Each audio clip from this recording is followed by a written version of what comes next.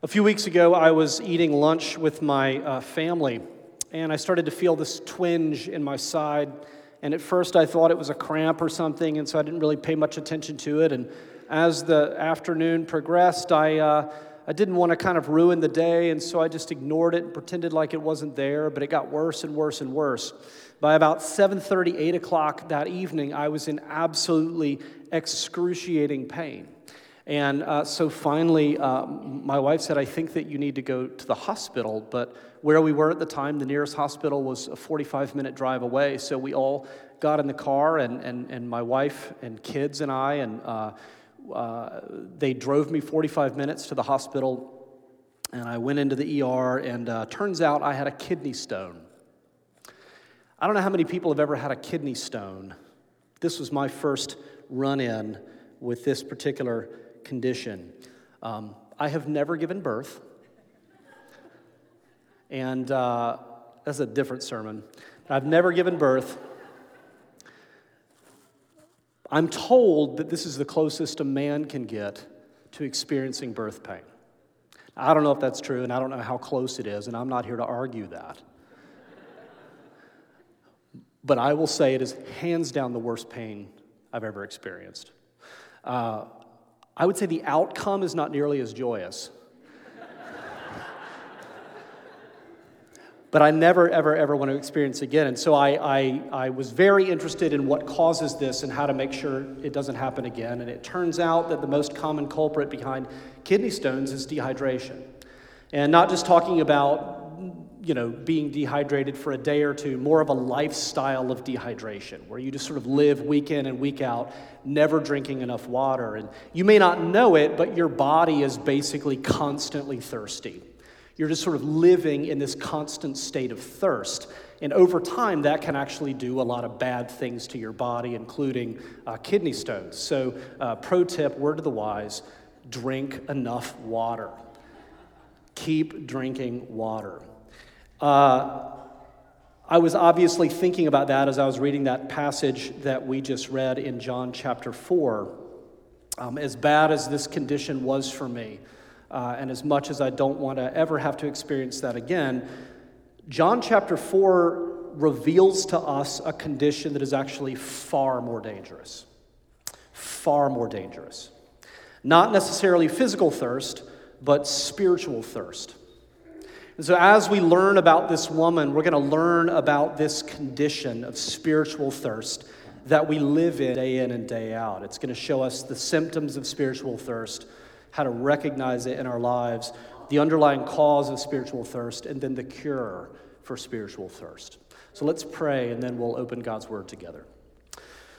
Lord, we thank you for your word, and we thank you for all of the prayers and songs, Lord, all of this language around our thirst and our need for you. And I pray that as we open your word together, you would open our hearts to receive it, that we would recognize in ourselves our need for you, and that your word would be a way that you speak to that need. And we pray this in your Son's holy name. Amen. So first of all, I want to look at the symptoms of spiritual thirst. John chapter 4 introduces us to this woman who ends up playing a very significant role in John's gospel. For me, and for probably many of us here who are familiar with the story, it's one of my favorite characters in the entire New Testament. The first thing we learn about this woman is that she's a Samaritan. And the Jews considered Samaritans to be racially impure. They had centuries earlier intermingled with other people groups like the Persians, and so they were considered to be half-breeds.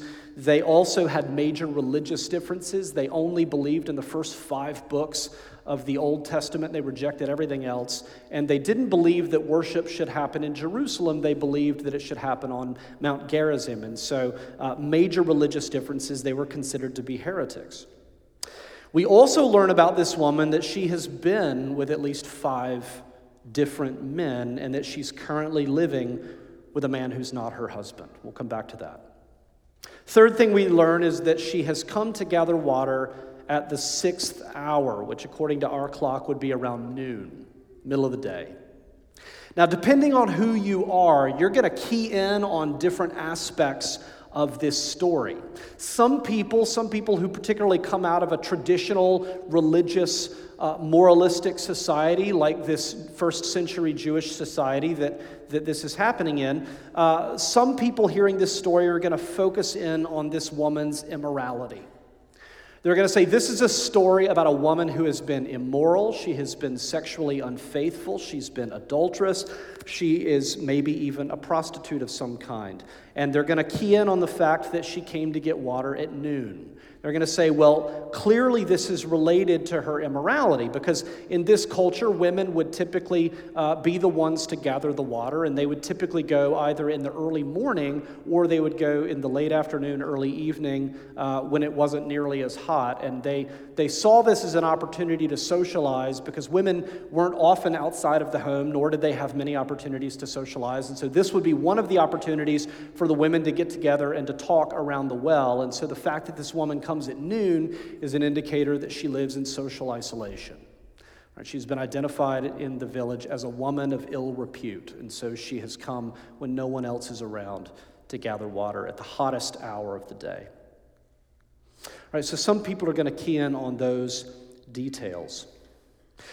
But there's also a social, or what we might call structural, dimension to this story, and other people are going to key in on that. In this culture, men controlled divorce. By and large, men were the ones who had the right to divorce their wives. Men were the ones who decided whether or not divorce would happen. And so it's very likely that this woman's predicament is actually not entirely her fault. It could very well be that she has suffered injustice at the hands of one or more of these men. And so some people would key in on that and say this woman isn't necessarily immoral, she's actually a victim. She's a victim of a system that has done her an injustice. And it might be tempting to read this story and to think in either or terms. Either she is a victim or she is immoral. And that's because I think in our society we tend to think in two competing perspectives when it comes to what is wrong with the world. Right? There are two sort of competing ideologies or perspectives that we use to explain things like poverty or homelessness or the breakdown of marriage and family or addiction or mass incarceration. Some people really focus on issues of immorality. And they say, well, if we really want to fix what's wrong in the world and if we really want to fix society, then we need to focus on moral reform. We need to focus on character development. We need to focus on getting people to take personal responsibility for their lives. That's the only way change is going to happen. The other camp sort of focuses in on society. They say, well, we don't really talk much about or like to focus on things like sin and personal responsibility. Really, these are systemic and structural issues. And these people are victims of a system that is wired against them. And what we need is not necessarily moral reform. We need social reform. We need political reform. And so in our society, that tends to be a bit of a binary, but this passage doesn't really give any indication which it might be. In fact, I would say this passage seems to allow for both to be true, for both dimensions to actually apply. And I think that's actually much closer to our own life experience. Most people are a little bit of both, right? Most people are sinners in active ways. We've done things that we know are wrong. There are things that we're personally responsible for. And yet many people have also been victims of circumstances outside of our control. And one of the reasons the Bible doesn't make a distinction, is it one or the other, is because the Bible actually says that both of these things are secondary. Right? Our immorality and our systemic brokenness, both of those things are actually symptoms of something far deeper. And the focus of this story is on that deeper truth.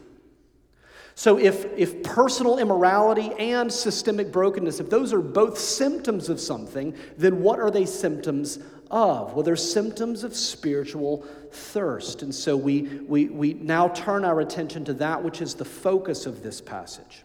What we need to see here is that the way Jesus treats this woman absolutely defies expectations.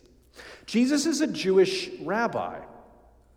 If you know anything about Jesus' teaching, you know that Jesus not only upheld all of the Old Testament standards for marriage and sexuality, he actually intensified them. Jesus taught that if someone even thinks about another person lustfully, they have committed adultery. So Jesus' standards are very clear, and normally in this society, a rabbi like Jesus, a respected teacher of the law, would never be associated with a woman like this, wouldn't even be seen near a woman like this. And yet Jesus goes out of his way to find this woman. In fact, she is likely the reason that he came to Samaria. Most Jews traveling this way would not go by way of Samaria. They had a different route that they would go. So the fact that he even goes to Samaria is very odd, and it's very likely that this is the reason. Moreover, Jews and Samaritans didn't speak to each other. Men and women didn't speak to each other for that matter. Even husbands and wives rarely really spoke to each other in many contexts. And yet this is the longest private conversation that we have between Jesus and anyone in the entire New Testament. It's the longest recorded private conversation. And all throughout, he treats her with tremendous kindness and tenderness and even respect. He even asks her for a drink of water, which would have been unheard of. So we read all of these details and they don't make sense, and we say, well, how do we make sense of this? And the answer is because Jesus sees the heart of the issue in a way that no one else can. Jesus sees very clearly the problem with this woman is not just immorality, it's not just a broken society. The problem is spiritual thirst. He's keying in on that. And we see that when after he asks this woman for a drink of water, he says, if you knew the gift of God and who it is that is saying to you, give me a drink, you would have asked him and he would have given you living water. And we begin to see that the entire purpose of this encounter is not that Jesus is thirsty, although he is. It's that this woman is thirsty. She has a much deeper kind of thirst. So what does this mean? The phrase living water takes us back to the Old Testament, and it takes us back to a passage in Jeremiah chapter 2, verse 13, where this is a place where God is stating the truth about the human condition. God's people at this point in history are crying out, wondering what's happening to our society, why is everything breaking down? And this is a series of sermons where God preaches through Jeremiah to help people understand what is happening, why are things falling apart. So here he states the truth about the human condition. For my people have done two evil things. They have abandoned me, the fountain of living water, and they have dug for themselves cracked cisterns that can hold no water at all. They're denying God, and they're digging broken, cracked cisterns in other places. So God designed us to draw life directly from him because he's the source of life. We're designed to draw life directly from him.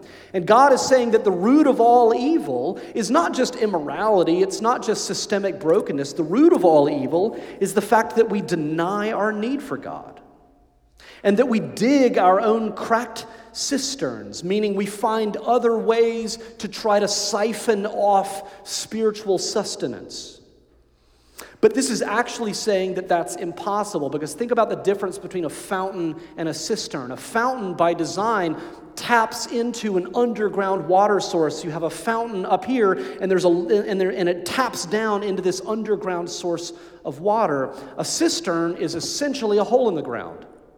It doesn't tap into any source of water. A cistern is just a container. All it can do is gather water from the surface, like rainwater.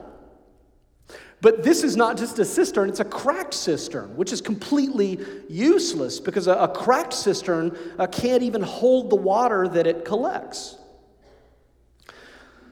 So what does this actually look like in our lives? Well, just to give a couple of examples, one of the places that I think we're very tempted to build broken cisterns is in our relationships.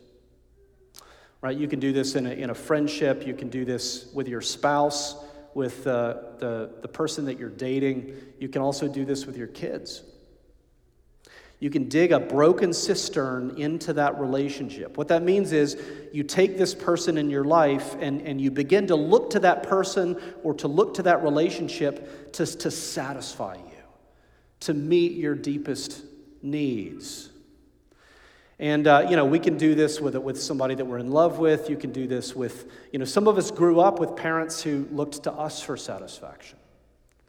Some of us are tempted to do this with our kids. This is really where I tap that sense of meaning and fulfillment in my life, right?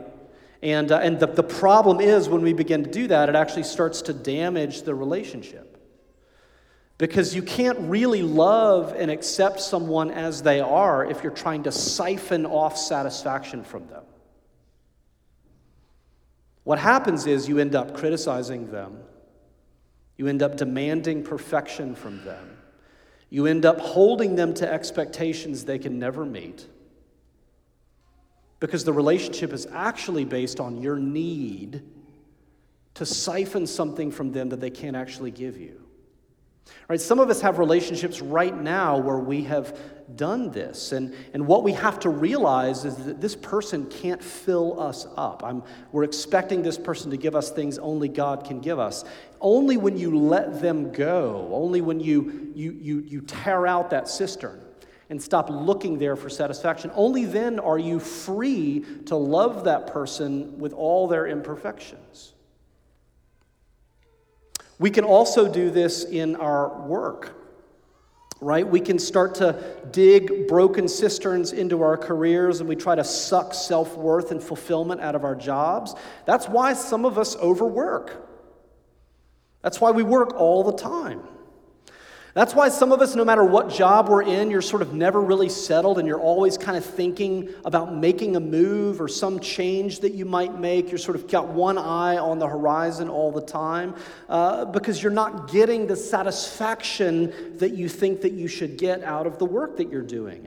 And, that's why for many of us, our emotional well-being hinges on our performance in our jobs. When things are going really well and we're successful, it puffs us up. We immediately, at least for a little while, start to feel really good about ourselves, right? It never lasts because it's a cracked cistern. But there's a little hit that we get. When we fail or when we lose our jobs, it's not just hard, but it crushes us, it demolishes us because it cuts off our source of self-worth. Right? If those things are happening, you realize I might have built a cracked cistern in this place in my life. Work is meant to be a way to serve God and to serve other people. And what you find is that when you're finding satisfaction in God instead of your work, it actually sets you free to work in a more balanced way and to remain even-keeled and weather the ups and the downs of your career. Right? So some of us have built broken cisterns in places in our lives, and that's the thing that sits under all of the havoc that we're experiencing. I read a guy named Christopher West. He talked about going back to the relationships for a second. He said the best thing that ever happened in their marriage between him and his wife is when they were sitting at a table one day, and they said, why have things improved so much in our marriage? And they had this mutual realization. It's because I realized that you can't satisfy me. And some of us need to look at our spouse and say, you can't satisfy me. Now that sounds like you're about to get a divorce. That sounds like things are not going well, right? A lot of people sitting around you would be like, wow, they're really having a hard time. But that could be the most freeing realization you have. You might need to look at your job and say, you can't satisfy me. It'll set you free. So real change starts with admitting our need for God, right? Whether your focus tends to be on moral reform or your focus tends to be on social and political reform, the deepest problem of the world is actually spiritual thirst. It's the fact that we build cracked cisterns apart from God and try to siphon meaning and satisfaction in places that were never meant to find it. It's interesting to look at what was being written in the late 1800s in the West. If you look at kind of people's view of the world and where things were headed, there was tremendous optimism, just before the beginning of the 20th century. Tremendous optimism. People thought society had really moved past the need for God, that we had moved past our need for religion. With all of our advancements and our technology and our new forms of government, we were poised for this utopian 20th century. So people were looking to the 20th century saying, there's going to be no more war, no more poverty, it's going to be a new age of man. And one of those optimists was a woman named Beatrice Webb. She's considered to be the architect of Britain's modern welfare state. And in her diary, in around 1890, she wrote this sentence. She wrote, 1890, "I have staked all on the essential goodness of human nature." I've staked all on the essential goodness of human nature. That was the belief that undergirded all of this optimism. 35 years later, well into the 20th century, she's writing and she reflects back on that line in her diary. And here's what she writes. "I realize how permanent are the evil impulses and evil instincts in man, and how little you can count on changing them. Like the greed for wealth or power, no amount of knowledge or science will be of any avail unless we can curb the bad impulses of the human heart." So what does she realize? And no matter how advanced we become in our philosophy and our technology and our politics and our programs, as long as people are going after things like wealth or power, in other words, as long as people are building cracked cisterns, right, brokenness is going to remain. And so unless you can satisfy that core problem, brokenness is going to remain. And this is why Jesus came. This is why Jesus came. Jesus tells this woman, "The water that I offer becomes a spring of water inside you, welling up to eternal life." In other words, he's saying, no more broken cisterns. You won't need them anymore. It's not just a hole in the ground, it's a fountain. It's a fountain of spiritual life inside you that flows directly from the source, God himself. And it's funny, at first the woman doesn't understand what he's talking about. It's very funny if you read it and you think about what she says. When he first mentions living water, she says, "Well, that sounds great, but how are you going to draw it up? And I would love to have that water because then I wouldn't need to come back every day and hump it up this hill. That would be really nice." And she totally misunderstands what he's saying. And so then what does Jesus do? She's curious about the water, her interest is piqued, and then Jesus brings up the subject of the men in her life. Now, why would he do that? Is he shaming her? No, there's no hint of condemnation in the way that he says it. Jesus is gently exposing that truth in her life the way a skilled surgeon might gently expose a wound that has become infected. He's gently uncovering this infected wound because it very much needs to be cleaned. And she begins to realize that he's talking about much more than water. It's at that point that she begins to realize he's talking about spiritual renewal. He's talking about a deep kind of healing. That's why she asks about one of the biggest differences between the Jews and the Samaritans, right? She says, "Oh, you're talking about spiritual healing, spiritual renewal. Well, then we really need to resolve this. Where should we worship?" Right? If you're talking about me reconnecting with God, then which is it? Is it Jerusalem or is it Mount Gerizim? Which one? And what Jesus says is amazing. He says, listen, very, very soon, none of that's going to matter anymore. None of it's going to matter. You're not going to have to go to a temple. You're not going to have to go to a mountain. You're not going to have to go to any place to meet God. Right? People are going to be able to worship God wherever they are because they're going to worship him in spirit and truth. He's saying not only are people going to worship according to the truth that God has revealed, but the day is coming when God's Spirit will be inside them, empowering their worship, connecting them directly to God wherever they are. So wherever you are in the world, God's Spirit is in you. And so whenever you lift your hands in worship, That worship is empowered by God's very presence in you. And this really is the answer to the spiritual thirst of the world. It is worshiping God in spirit and truth. Worshiping God according to His truth. Worshiping God empowered by His presence. And she essentially says only the Messiah could offer something like this. And Jesus says, I who speak to you am He. And by the way, I said at the beginning that this woman ends up playing a very significant role in the life of, or in the story of John's gospel. This is it. This is the first time in John's gospel that Jesus clearly proclaims that He is the Messiah.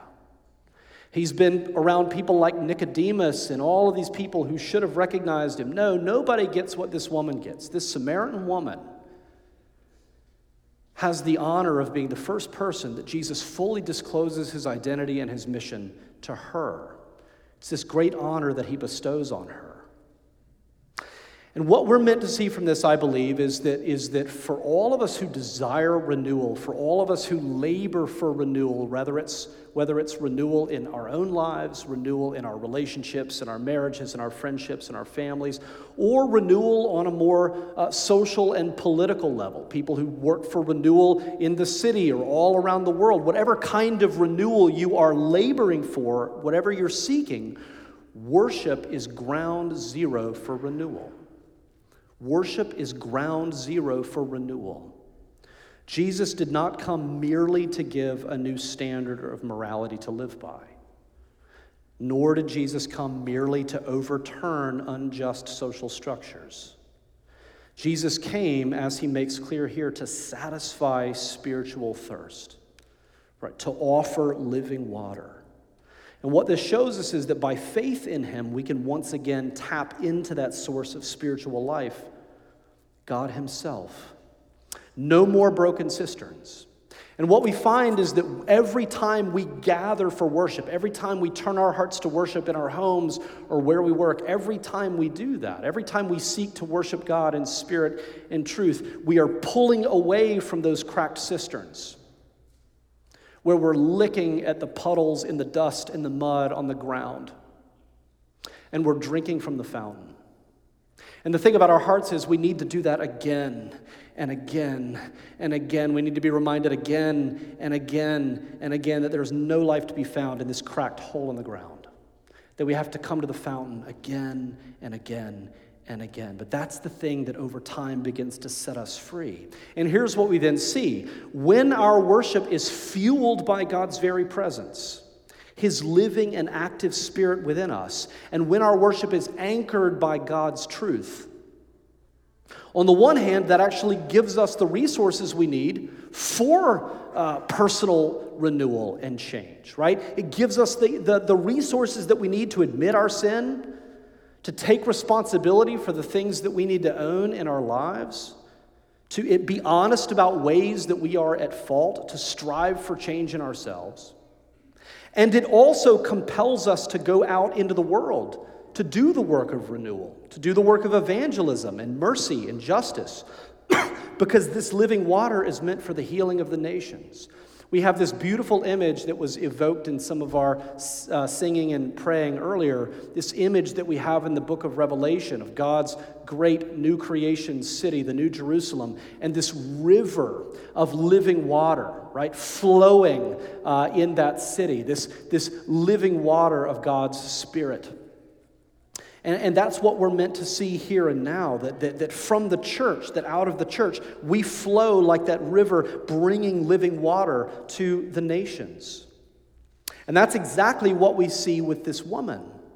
It's amazing. She gets this taste of life that Jesus offers. And the first thing she does is to go back to her town and to tell everybody she knows about Jesus. It's the first thing that she does.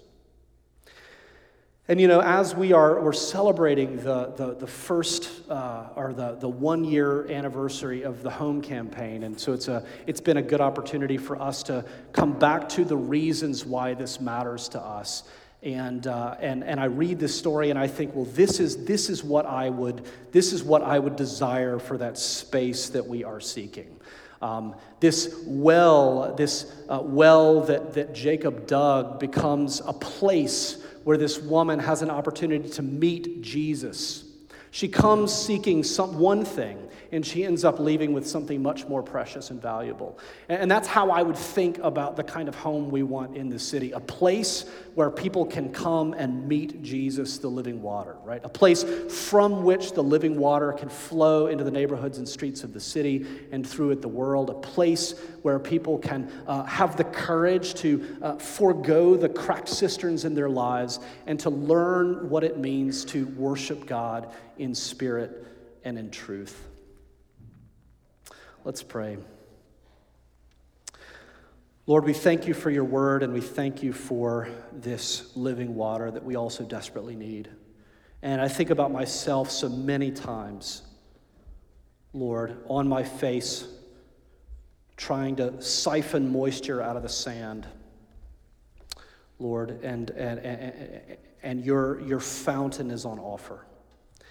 And I pray, Lord, that we would this morning have eyes to see where we have dug cisterns, that we would have the courage to let them go, and that we would turn and embrace and drink deeply from the water that you offer.